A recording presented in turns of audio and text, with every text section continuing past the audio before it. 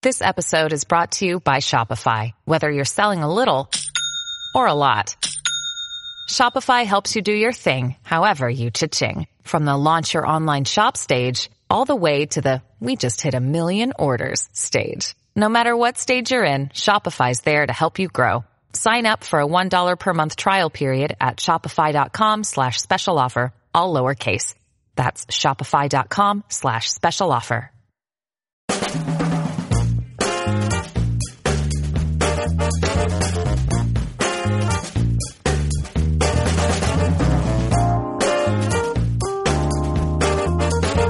Hi, welcome to Remote Controlled, Variety's TV podcast. I'm Deborah Birnbaum. Every week, we'll bring you conversations with some of the best and brightest in television, working behind and in front of the camera. On today's episode, we're talking to Susan Sarandon about her role as Bette Davis on Feud, so stay tuned.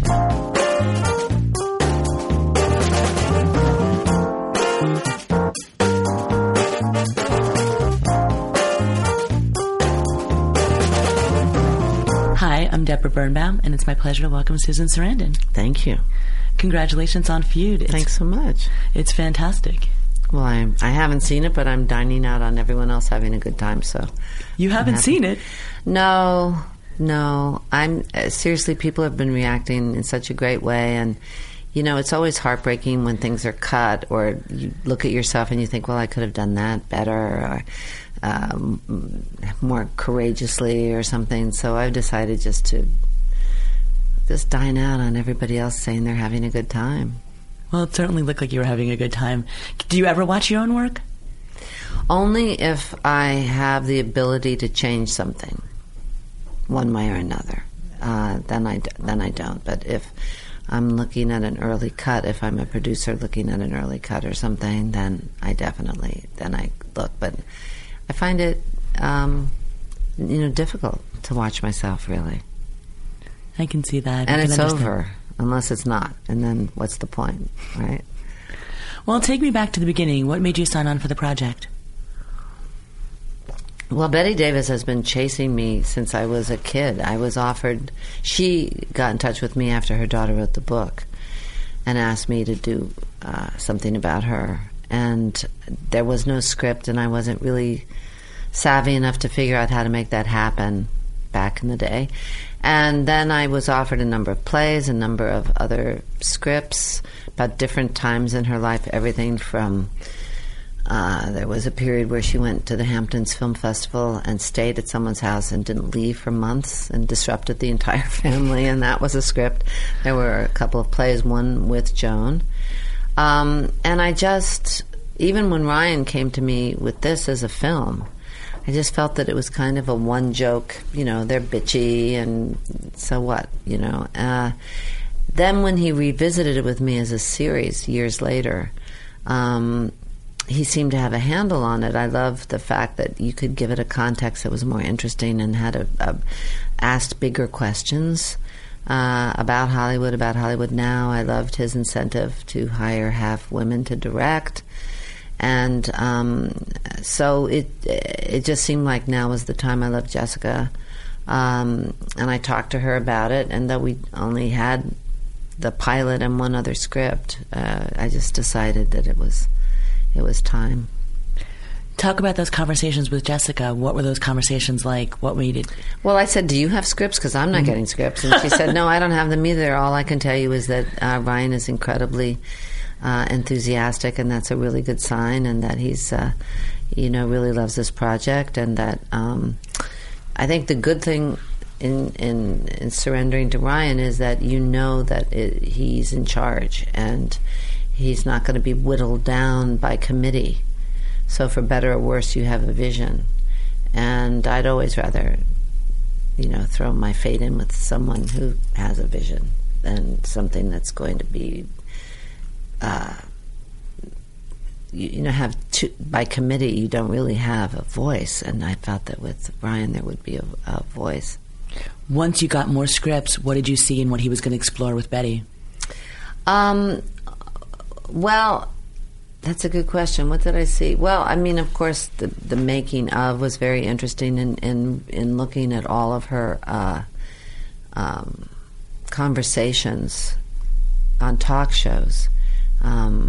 We had much more in common than I thought in terms of our being outside of the Hollywood community and not wanting to, wasn't really comfortable with the idea of being a movie star, but was a real workhorse. And so I just felt that he was going to expose a lot of things that we really didn't know about her.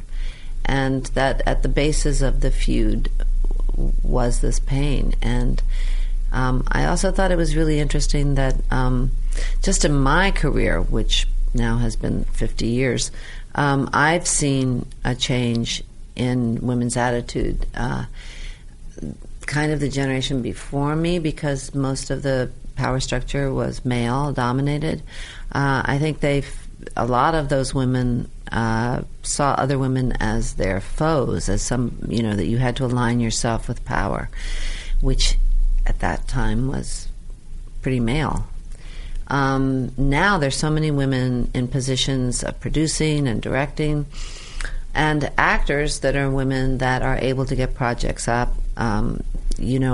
I found Dead Man Walking. I produced that as a part, not only for me, but as a conversation piece about that issue. And that was a while ago. So now it's become even more common. And so I've never come across, except maybe watching The Housewives of wherever, where women really, the plot was just being pitted against each other. I see women as understanding in every aspect, whether it's political or whether it's in this business of having women as allies. Most of the grassroots groups that I work with are all powered by women, with other women. And, especially the new... I am more familiar with the women that live in New York that are in this business, but people are raising kids, people are changing their schedule to be supportive, people are telling stories that are more complicated, more diverse, more...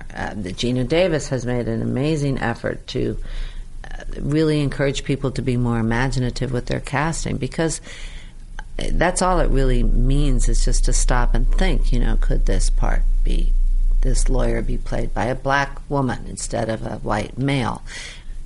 And once you start asking those questions and casting directors get a little bit, more creative, you start to see really interesting stories being told. And so, I think that since Betty's... you had, strong women. She was a strong woman. Katharine Hepburn, Joan, but especially taking on the studio system.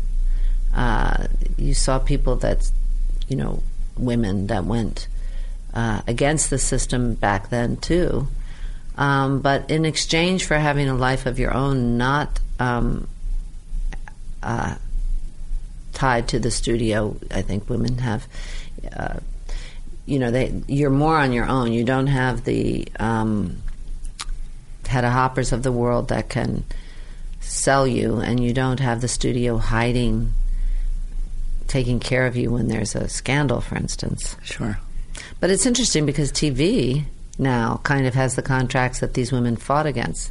You sign on, your series could go for 7 years, and you have no control over the script. So I guess that's what's happened now, and that model has transferred to television.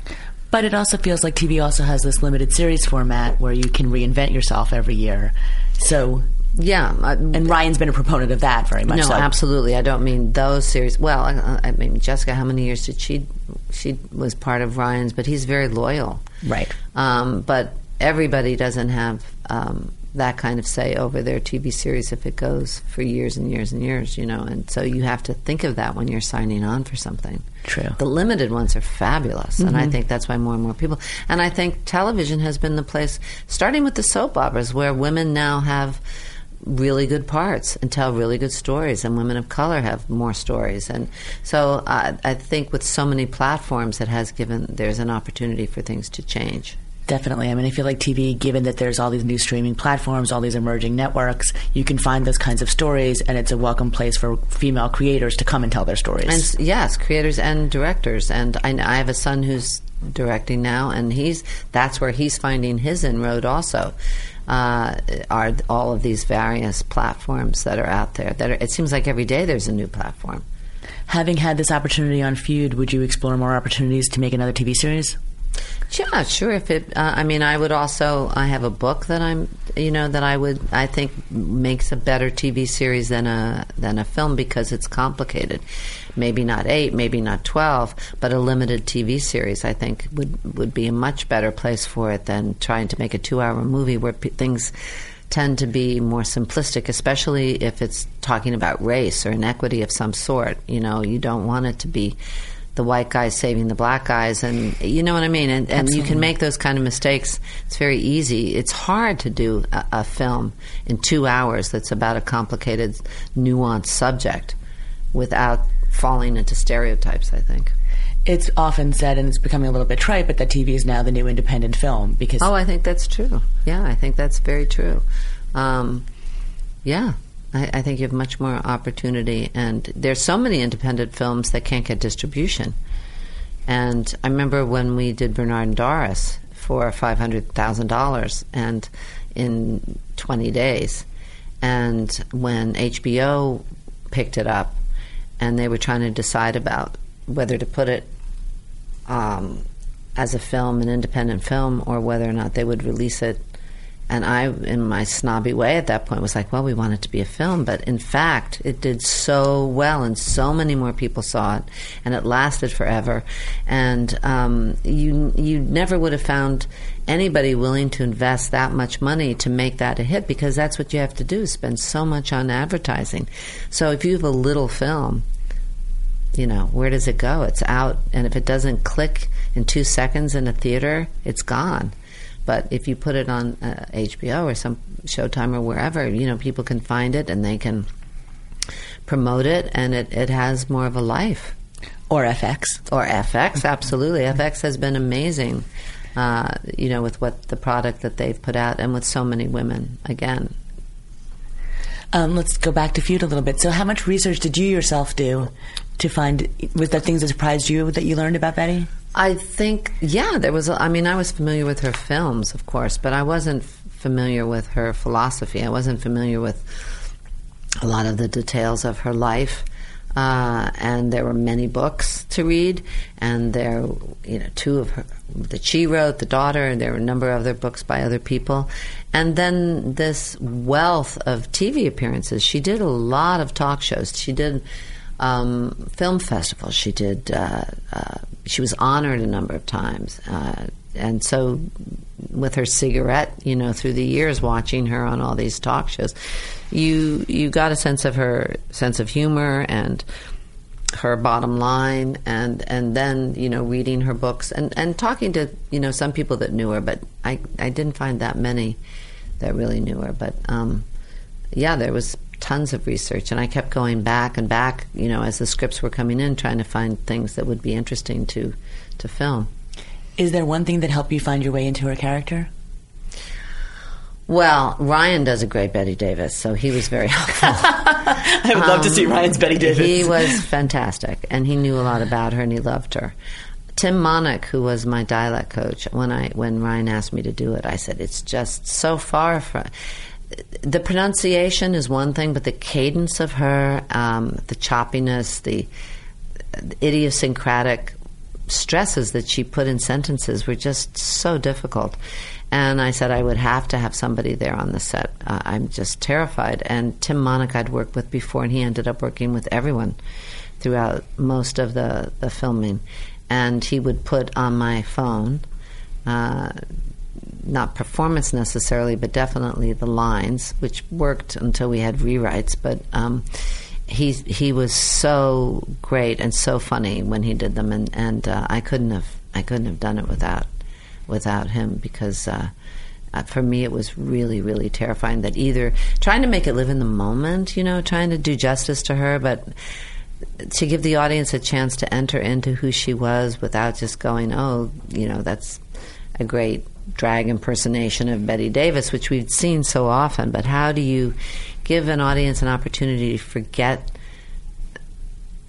that I'm doing some kind of caricature and to actually be able to enter into the moment of that scene? I know Jessica and I both were labored over that dilemma for many, many weeks. And I'm somebody who really prides themselves on having fun. It keeps me loose when I'm filming, and I really struggled to get the fun-fear ratio in my favor for quite a while. I was just...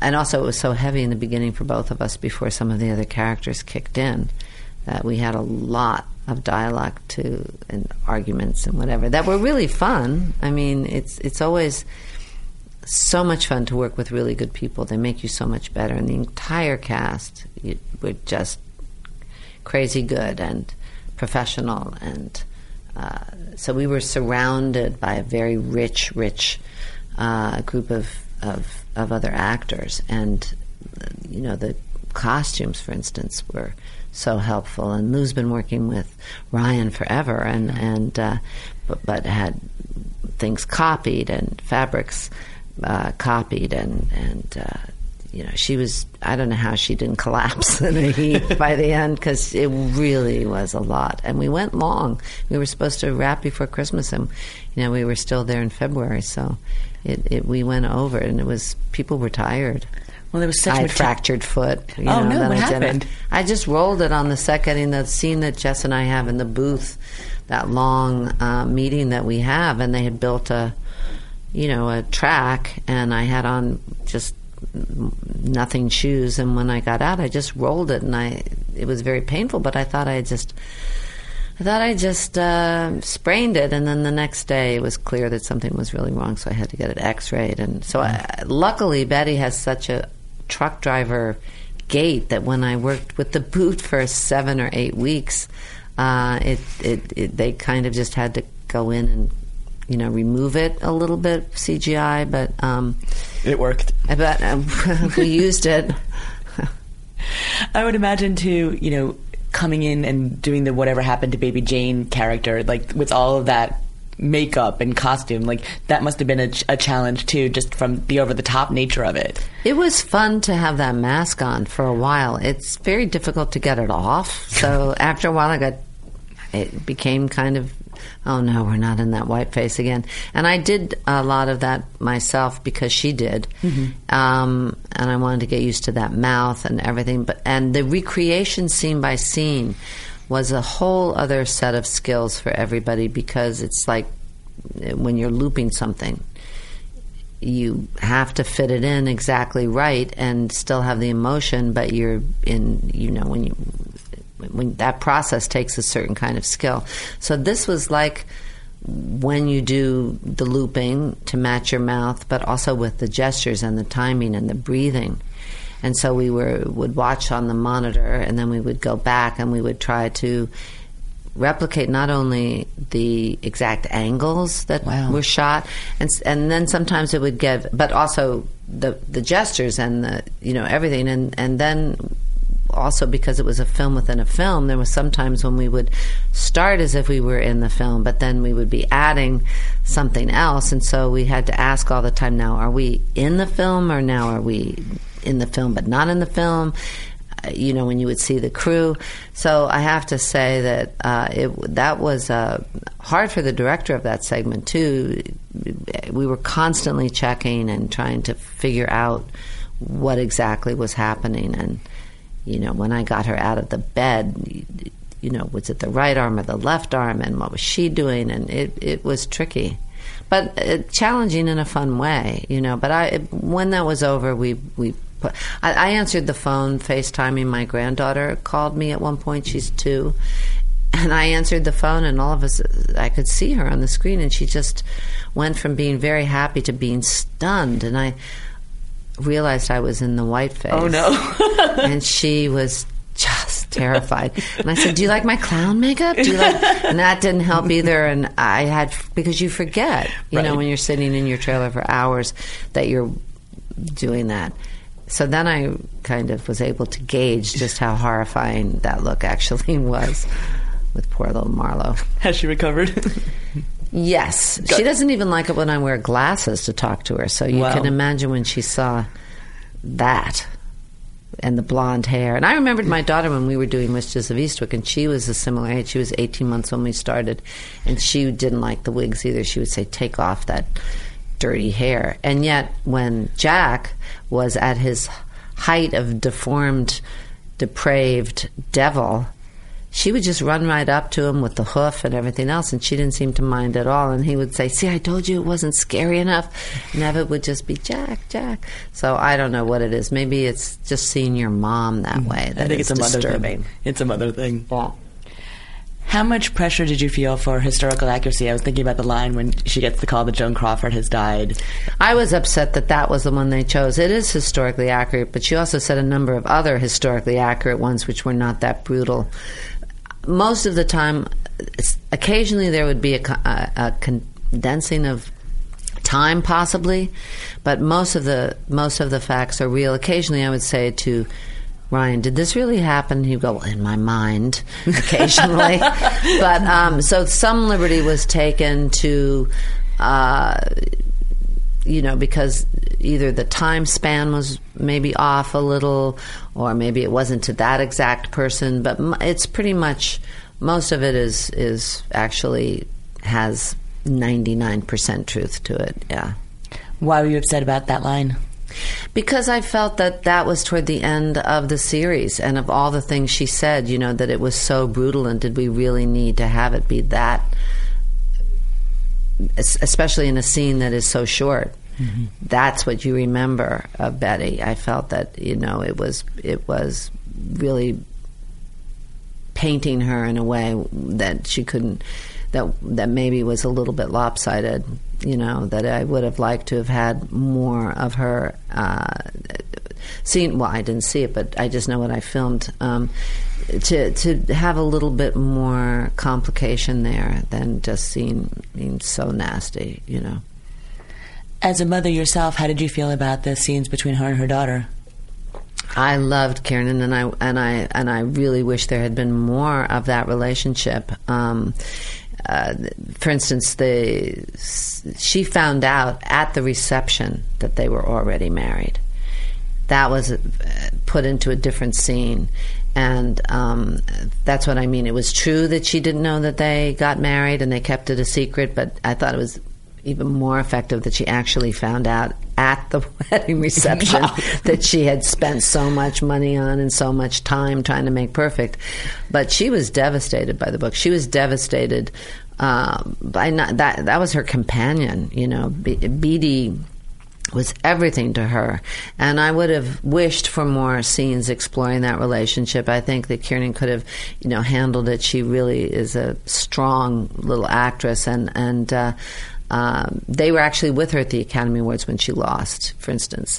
And so I was very happy that to have Kiernan and to have the ones that we had, and I, having read all the books, that for her was one of the something she never recovered from, was what she felt was the betrayal of her daughter. And even reading the daughter's book, the things that she complained about in her own book, in the daughter's book, really seemed to be minute compared to, some of the things that you could complain about that you read in, really abusive situations. I think Betty was definite. I'm defending her now, but she was narcissistic. She was self-involved. She was the breadwinner. Her career was very, very important to her. But, to really complain because she keeps talking about the lobsters that she brought for dinner when you're saying that your child has a fever, it just seemed like a whole chapter that really didn't warrant an entire, don't come and visit my children again. And so Betty was so generous. She had no business manager, and she had, part of the reason she kept working was she was just always buying people houses and supporting them, and just had no financial plan, as I guess often, people didn't. And the ones that did, like Bob Hope, bought up all the orchards and things, and then you had people who just went through their money without any attention. And so I wish that there had been more, because I feel that was part of a real tragedy in her life. And also something that wasn't touched on that I found really interesting was her, because I think some of the scenes were cut, that she talks about this in Feud, was the, there was a whole section about how a lot of her affairs, she said, even if something doesn't look good on paper, even if there's probably a good chance that it will end, I don't want to live my life protecting myself. I want to live my life fully, romantically. And Hedda Hopper said about her, Betty did her best work when she was in love. And Betty said that love was very, very important to her. So sometimes it was an affair with the director, as a lot of these gals did, a lot of gals still do, or it was an affair with someone she was working with, or not. But all of her really amazing classic performances took place with some kind of a love affair going, which I thought was so interesting, because she seems kind of so tough in a way, but she really was incredibly romantic, and she was a virgin forever. Wow. And then once that was over, she really went full. Made up for lost time? She made up for lost time and for her New England prudishness. And I thought that was really interesting. And also, why did she stay in the business? She didn't become a recluse like Joan. So why did that happen? And I think part of what has helped me last so long in the business was that I always saw myself as a character actor, and she did the same thing. She wasn't accepted as a beauty. She wasn't accepted as a movie star. That was Joan. So when it came time, as age changed her, she kind of went with it more. I'm sure, as she said, getting old is not for sissies, is one of her famous quotes. So I'm not saying it was easy for her, but she was a workhorse, and that's what gave her life structure. And she stayed doing that, until she dropped at a film festival, which was perfect. And went into her 80s, and there's great actresses now that are working into their, till they drop too. So I like that about her, and because it kind of ended early. We didn't really know the explanation, but here you have two women who had been in the business forever and took completely different paths as they got older, and I thought that was interesting too. What do you think the state of their relationship was at the end of their lives? Well, it was pretty hard to get over that Academy Award thing. Yes, that was a big one. Even at the end when Joan in Feud says, I'm sorry I wasn't nicer to you, I was thinking, nicer to me? How about that? You apologize for completely sabotaging my career at that point. I think that was a big one. And then Betty, when she became producer, I do think, I've chosen to think that she was trying to make that movie better, but she was just so undiplomatic on Hush Hush Sweet Charlotte. She wasn't, and by that time they had so much history together that everything. Joan was very passive aggressive, and Betty was very aggressive, and Joan's passive aggressiveness just drove her crazy. She felt that she had an attitude that she hadn't earned, and that it just her grandness just made Betty crazy. And so I think by that time they really had so much history between them, but it definitely was exploited. And their feud also became something, ironically, that they couldn't escape later, that made them more famous.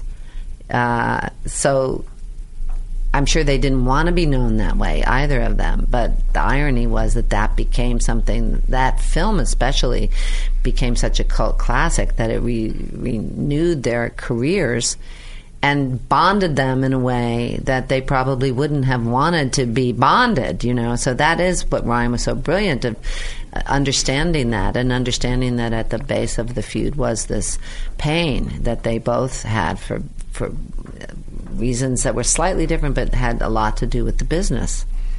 And also they slept with a lot of the same guys.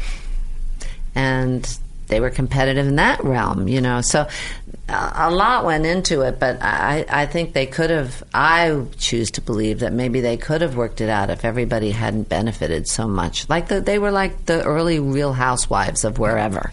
They needed them to be fighting. They needed them to, they really fueled the flames of that to get more drama going. And, it's a shame. Because I see, now in the business, women are allies of each other, and they produce things for each other, and they stand by each other, and they support each other. And I think the days are gone where women had to align themselves with men because they had the power. Certainly it's still uneven in this business, but there are more and more female producers, studio heads, writers, directors, everything. And I think we have to focus on quality and not quantity when we're talking about how many parts and all of that business. And I think that, I've yet to ever see a cat fight on a set between women, or women sabotaging each other, or I don't know. Maybe it's different in the music business. I don't know. But I don't think it's true. I'm not from the West Coast. I mostly know everybody that's on the East Coast, that live on the East Coast in this business, and that's certainly a very generous group of women. Excellent. So one last question. I can't let you go without asking about Ray Donovan. Oh. Just tell me about your character and how the show's going. I play the head of a studio. Excellent. So I get to be all dressed up nicely. Wonderful. I'm from New York, so I'm wearing a lot of black, but... Can't imagine that. I will eventually bring Ray to New York. And, of course, I have a secret, and, of course, I need a fixer. And I will eventually own him. So I'm not sure the twists and turns. I've only done a few scenes so far. It's a really fun... I love working with Liev, and everything's been pretty much with him. And I just like the idea of doing a kind of mysterious character and seeing where it'll go. And they've been great about... when they asked me, I had a lot of family commitments, and especially since I had been tied up here for Feud for so long. And I said, listen, I'd love to play, but I have this, and I have that, and I have this trip, and I this whatever, so I can. They said, well, just give us those dates. And they worked around everything, and they're continuing to work around everything, so it's perfect. Wonderful. Well, I'm looking forward to seeing what's in store. Thank you. Congratulations again on Feud. Thanks so much. It's been a pleasure.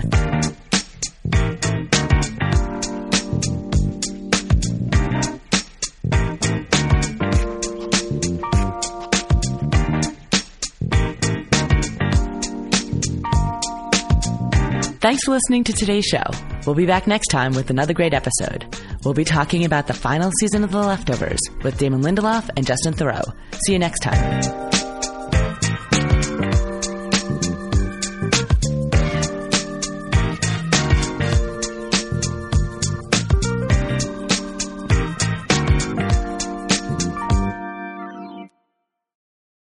Hello, it is Ryan, and we could all use an extra bright spot in our day, couldn't we? Just to make up for things like sitting in traffic, doing the dishes, counting your steps, all the mundane stuff. That is why I'm such a big fan of Chumba Casino. Chumba Casino has all your favorite social casino-style games that you can play for free anytime, anywhere with daily bonuses. That should brighten your day a little.